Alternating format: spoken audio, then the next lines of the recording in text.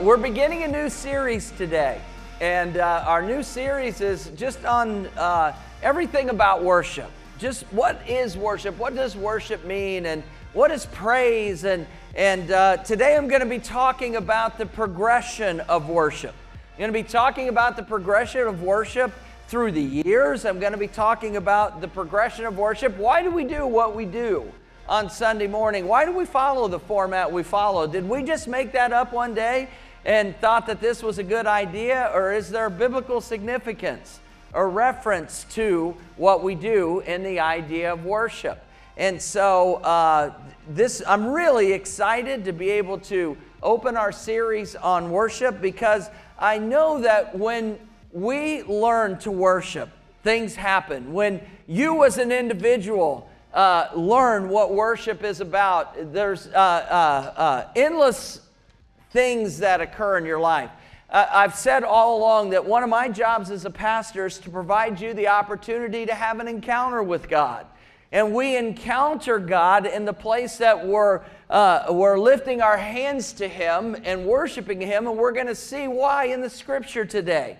It's interesting that, the psalmist was just all about teaching us how to worship, teaching us what to do in worship, teaching us why we worship, what is the point of worship, when do we worship, how do we worship. And it's amazing how it's in the Word.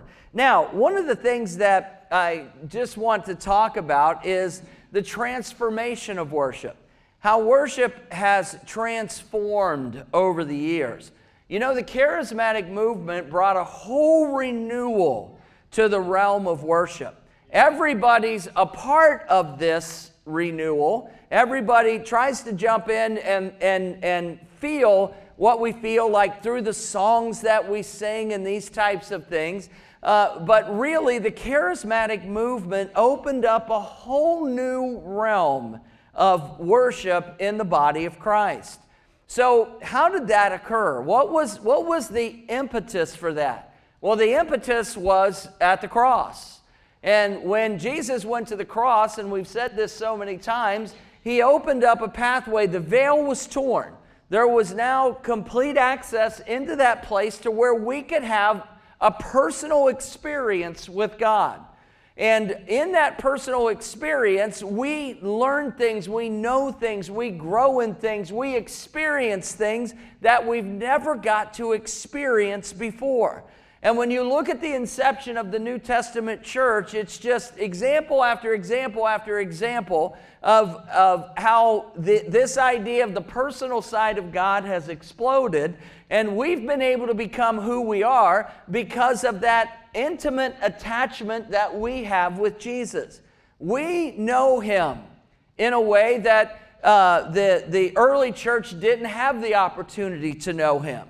And so when it came to that place of the charismatic renewal, or the outbreak of the Holy Spirit, or whatever you want to define the charismatic movement it is so much more than both of those. And but my message today is not on the charismatic renewal, it is on worship, and so I'm not going to go into all of those things about the charismatic renewal. But what it did was, it changed the way we sang. It changed the way we worshiped. Because we got to know God in a way that we were no longer singing at God, but now we were singing to God. We weren't singing at God and I'm not opposed to hymnals, I'm not opposed to any of that, so don't take this in that respect. But we weren't just saying, turn to page 354 and let's all begin to sing, and we would sing that hymn together, or whatever song we would sing together, and we would sing that at God, and we would use that as a part of our service of singing and doing those things that we do. The difference in the charismatic renewal is that it transformed the hearts of people. It touched you at a depth of who you were, down deep into that spiritual area, that out of you would flow rivers of living water. That out of you would flow something into God that you weren't just singing at Him, but you were lifting your hands and singing to Him. You were looking up, and you weren't looking up, or you weren't looking down at a page and singing at Him. You were looking up to Him and singing to Him. And that's a huge difference in the idea of what worship was intended to be. And when we look at the idea of what the psalmist wrote, we can see that through every fiber, every thread, everything that was spoken about in the Psalms.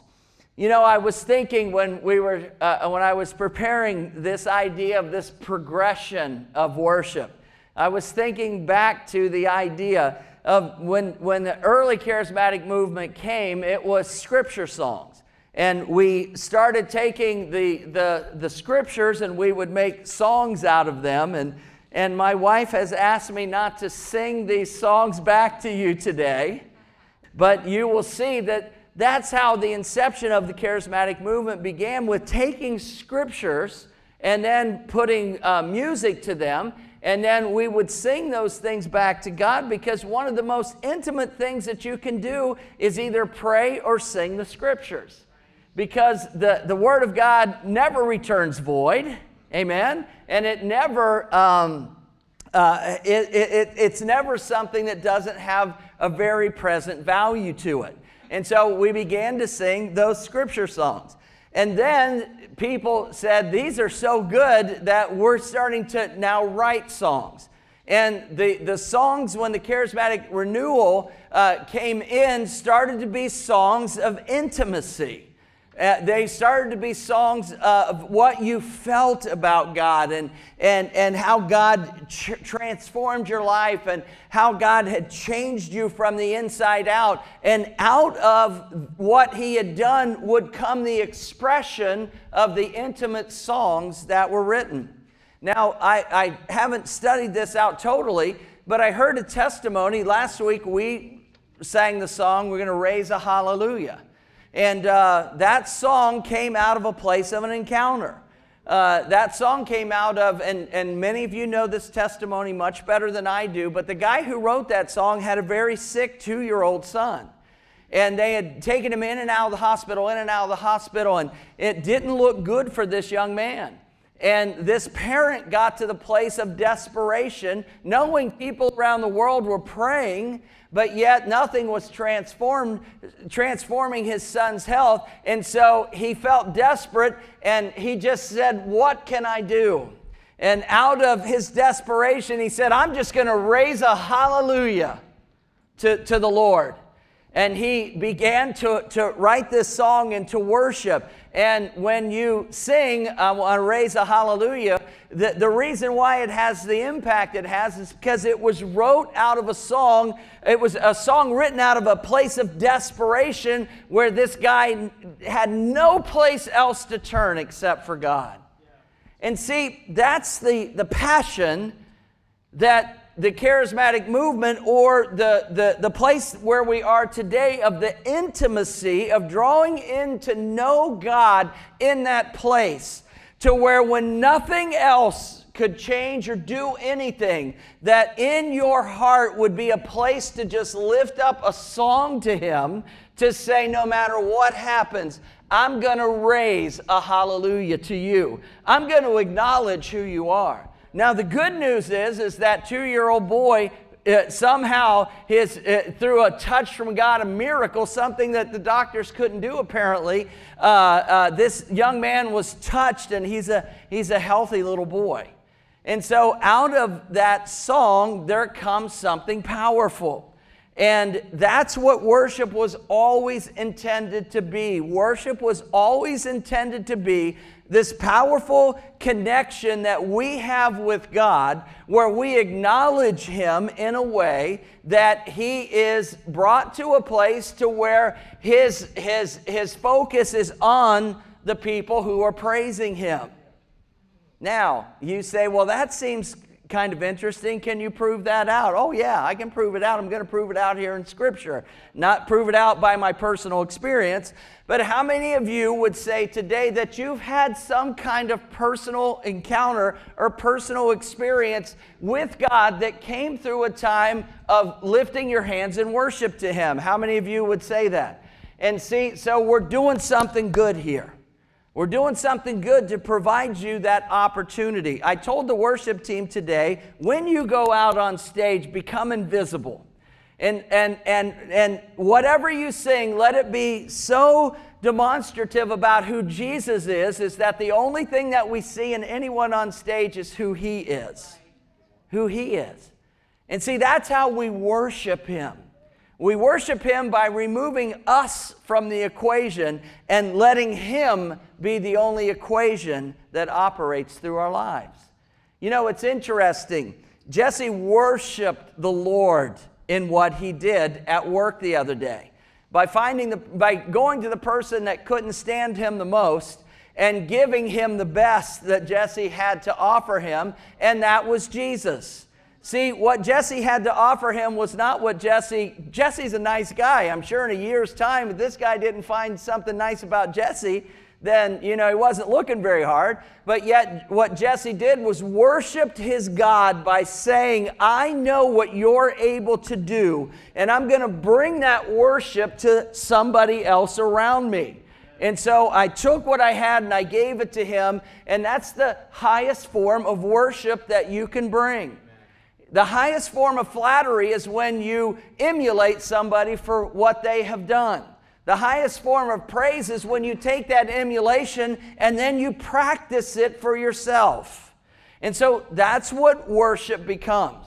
It becomes this place to where we have the highest form of praise for the one who we love the most.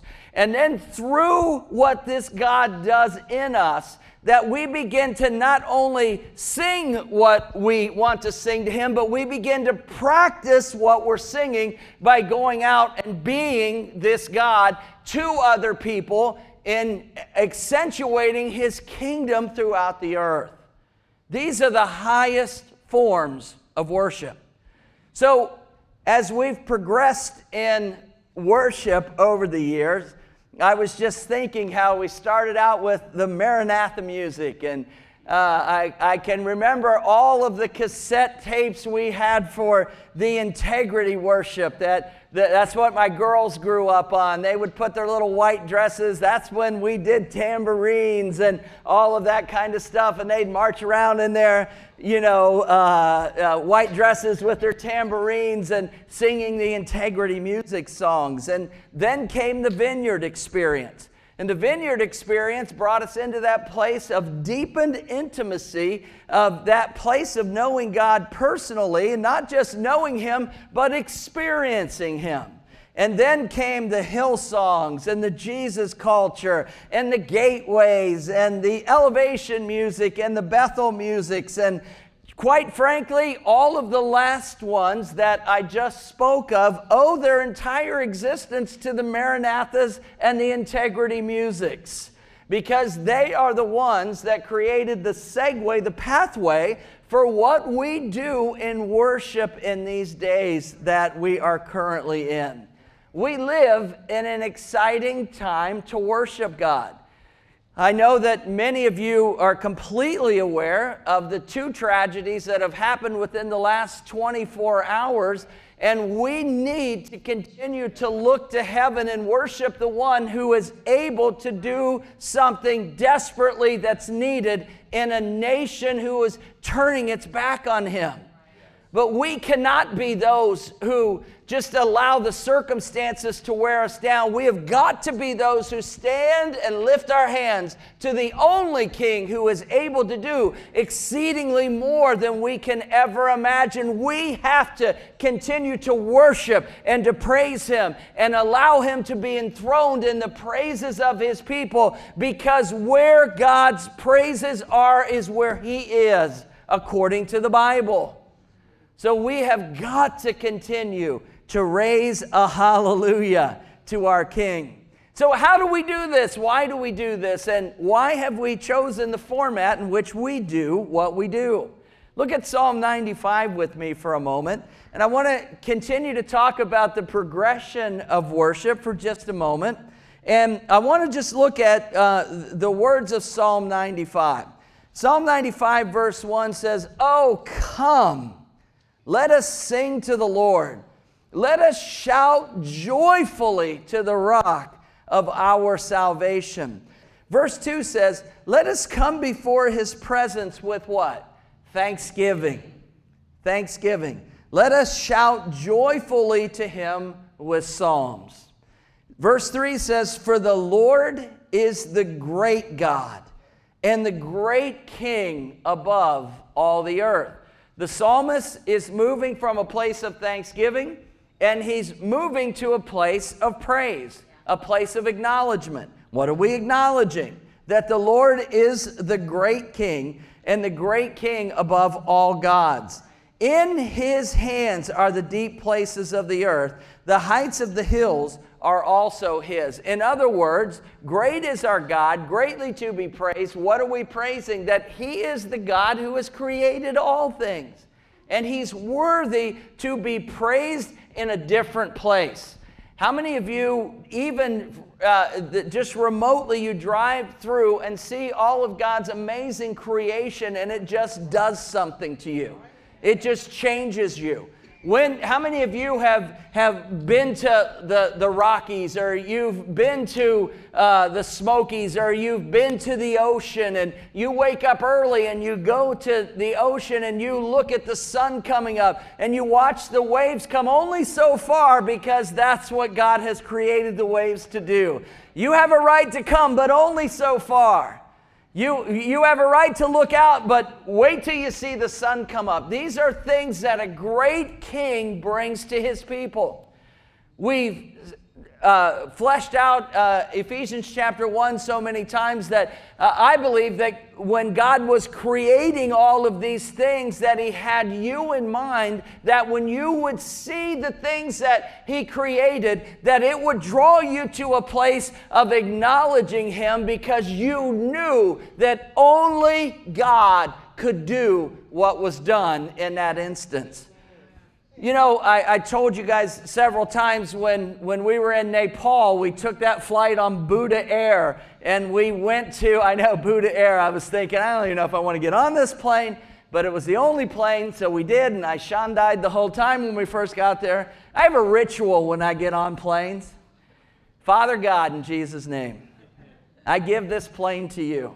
I ask your warring angels to surround this plane. I pray that every mechanical part will work. Give the pilots wisdom to find clear air. So, see, this fear that I used to have has brought me in to be a great prayer warrior over these airplanes.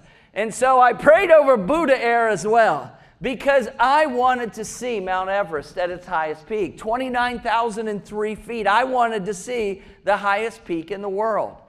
And when I got to the place to where the pilot said that we're beginning to circle Everest, and this, is the highest peak, just this weeping just came over me. And to acknowledge that the God of the universe had cut Mount Everest out and created a time for me to see it. See, worship is about appreciating the God who's done these things for you. And when we worship God out of that realm of appreciation, something happens to the way we sing. Something happens to the way we dance. Something happens to the way we acknowledge Him. And it's only in that place of worship. How many of you have had times, I have, there's times if I didn't think you all thought I'd lost my mind, I would just do cartwheels across, and they wouldn't be very pretty cartwheels, but I would do them anyway across the front of the altar here. I wish that I could jump higher than I jump, because sometimes when I jump, I feel like I want to jump to touch Him in the expression. See, when we understand who we're worshiping, it not only transforms the trajectory of how we worship, but it removes the things that are there to limit the things that we worship. Amen? How many of you realize that the enemy doesn't want you worshiping God in that kind of passion? It says, the sea is his and he made it, and his hands, he formed the dry land. And then the psalmist transitions into worship. And he says this, "Oh, come, let us worship and bow down. Let us kneel before the Lord our Maker. For he is our God, and we are the people of his pasture and the sheep of his hand. Today, if you will hear his voice," listen, verse 8 says, "do not harden your hearts as in the day of rebellion, as in the day of the trials of the wilderness." So we see in Psalm 95, we see the three facets of what we do and why we do them. The first thing about worship is to create a place of thanksgiving. To come to a place to where in your heart you just acknowledge God for who he is, and you come to a place of thanksgiving. Turn with me, if you would, just a page in my Bible to Psalm 100, and let's look at this again in the idea of what the psalmist says about thanksgiving. The psalmist says, "Oh, make a joyful shout to the Lord, all you lands." There's the shout again. "Serve the Lord with gladness. Come before his presence with" what? Singing. This is why we do what we do. We come before the Lord with singing. There's great songs that are written through the Psalms and through people's passion and through people's experiences. And that's why we sing. Come before his presence. Come before his what? His presence. Come before his presence with singing. There's something about understanding that it's in his presence that we experience these things. Verse 3, "Know that the Lord, he is God. It is he who has made us, and not we ourselves. We are his people, the sheep of his pasture." Now, so what do we do? In verse 4, we enter his gates with thanksgiving, and then we enter his courts with praise. Be thankful to him and bless his name. For the Lord is good, and his mercy is everlasting, and his truth endures to how many generations?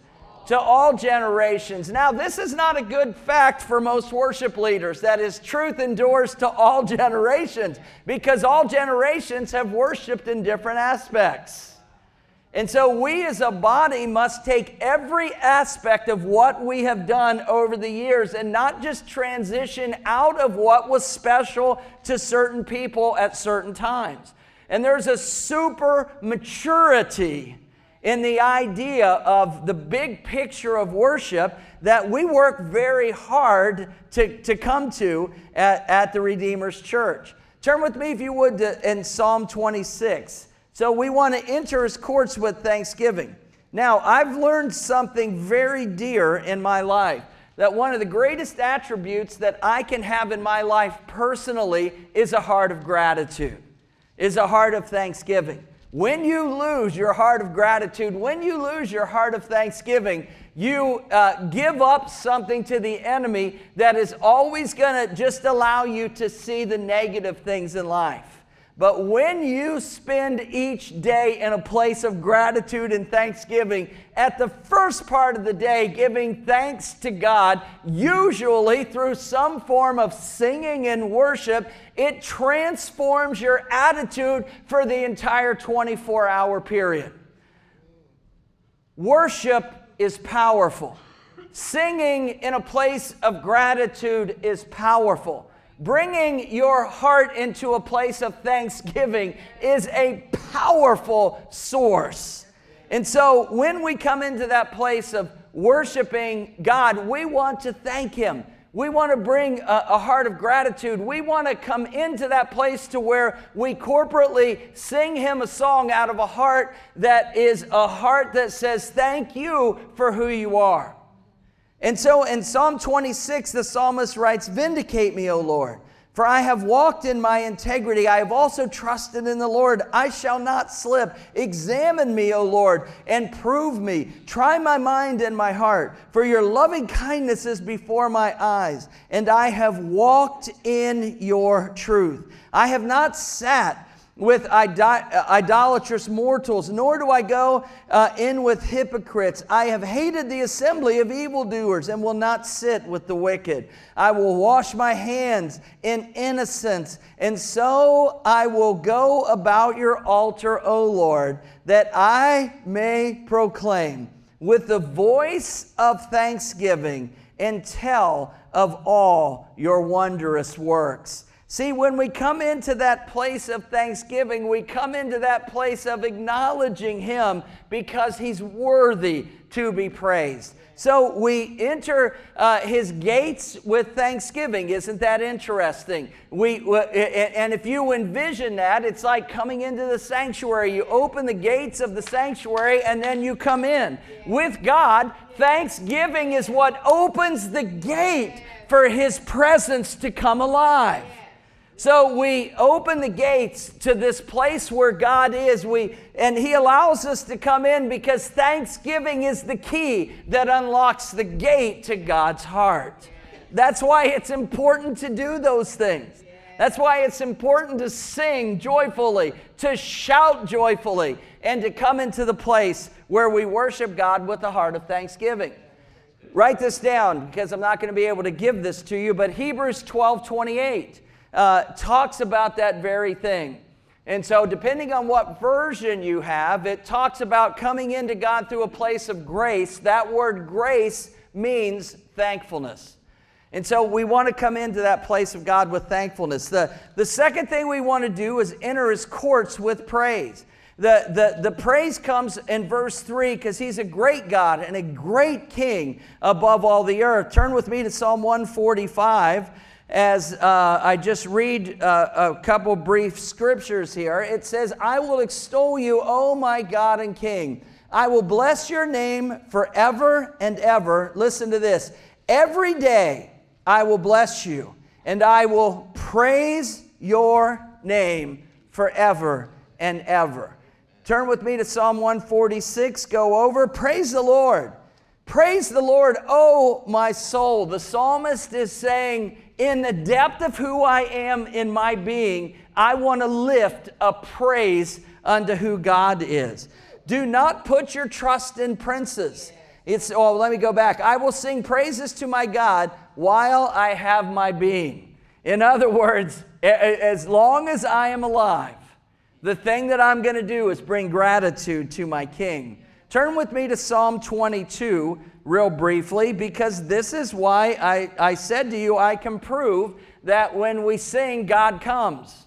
That when we praise Him, He's with His people. It says, but you are holy, and you are enthroned in the praises of Israel. Our fathers trusted in you. They trusted, and you delivered to them. They cried to you, and were delivered. They trusted in you and were not ashamed. The verb enthroned indicates that wherever God's people exalt His name, He is ready to manifest His kingdom power in that circumstance. Come on, somebody, that ought to make you shout. That when we praise God, when He becomes enthroned in those praises, that He is ready to manifest that part of His kingdom that shows who He is in an appropriate way, in an appropriate setting to invade the place where we are to release something that we need. How many of you realize that as I've said before, just one touch from the King changes everything? Just one touch from God can transform your life, and you'll never, ever be the same. Never be the same. But see, how does God come? He comes in that place to where we are praising Him for who He is. And now we've walked in through the gates with thanksgiving, and now the Bible says we enter His courts with praise. So we've walked through the place of His gates, and now we're into that intimate place that as we praise Him, the Bible says He's enthroned in the midst of those praises, and then He comes and shows Himself alive and real. Come on now, that ought to be an exciting time for us. Sometimes, when people say, how long do you guys worship? And it's like, I want to say we worship till he comes. We sing until he shows up. Because why would I want to stop? I want him to be enthroned in our praises. Why? Because I want him to show himself real. Could I have the worship team just come back right now as I finish up my third point? The third thing that it says in Psalm 95 is it talks about worshiping him. Gratitude opens the gates. Okay? Gratitude, thanksgiving opens the gates. Praise brings us into that place of his courts. Now listen to me. And when you enter his courts, you see him in a way you never saw him before. You experience him in a way that words cannot describe. We worship the beauty of his holiness, and there is not enough words or adjectives to describe the holiness of God. But when you get into that place, turn with me to Revelations chapter 4 as I close today. Boy, I hope somebody's as excited as I am today about thanking God and coming and understanding. Tomorrow morning when you wake up, begin to thank him. And then visualize in your mind going through a gate. And you got to do this. Visualize in your mind going through a gate and saying, I am welcome into the residency of my King. My thankfulness. God, I thank you for this. I thank you for that. I thank you for the other. I thank you for breath. And then just turn the handle and go into that place.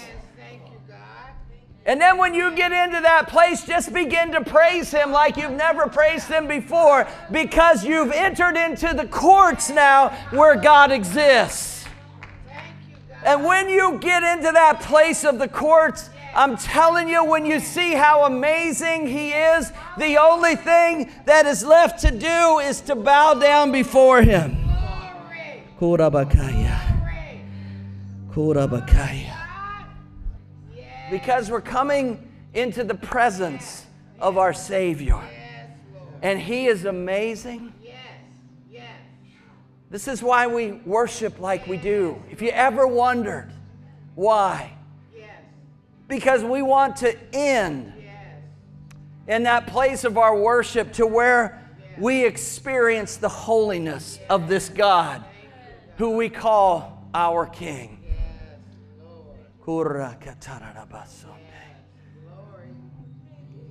Would you all stand with me?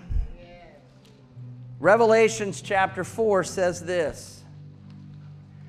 It talks about a place in the throne room of heaven, and it talks about all of those who are in this place of the throne room. And then in verse 8 it says, the four living creatures, each having 6 wings and full of eyes around within, and they do not rest day or night. Why? Because they have one job, and it's to worship God I don't know what the time frame is up there. There ain't no time frame up there. And I keep saying, guys, our 45-minute worship services are just preparations for the 450-hour worship services that you're going to experience in heaven. So be okay with the practice on the 45, because the ones up there are going to last a lot longer. Why? Because you're going to be in the most intimate situation with him. You're going to experience what you've went through to get to that place of living with him forever. And he is going to make it worth your while, and that's why you're going to want to just worship him for days at a time, because you're going to find out just how worthy he is. Holy, holy, holy, Lord God Almighty, who was and is to come. Let's say that together. Holy, holy, holy, Lord God Almighty, who was and is to come. Whenever the living creatures give glory and honor and thanks to Him who sits on the throne, who lives forever and ever, the 24 elders fell down before Him who sits on the throne, and they worship Him who lives forever and ever, and cast their crowns before the throne, saying, You are worthy, O Lord, to receive glory and honor and power, for You created all things, and by Your will they exist and were created. The idea of worshiping means to bow down and to kiss the one that you're worshiping. To prostrate oneself, bow down, to show reverence, to do homage. You know what? We don't know how to do this day because we're all fighting for our own identity. And we just don't know how to give honor to anything anymore, let alone God. But we have got to remain vigilant as believers. We've got to enter His gates with thanksgiving, come into His courts with praise, and bow down when we get into those courts and say, Thank You, God. Woo! Oh, we shout praise to You today, God.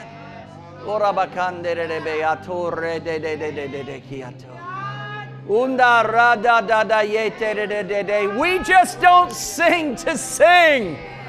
We sing to open gates. We sing to get into the courts. We worship to know Him like we've never known Him before.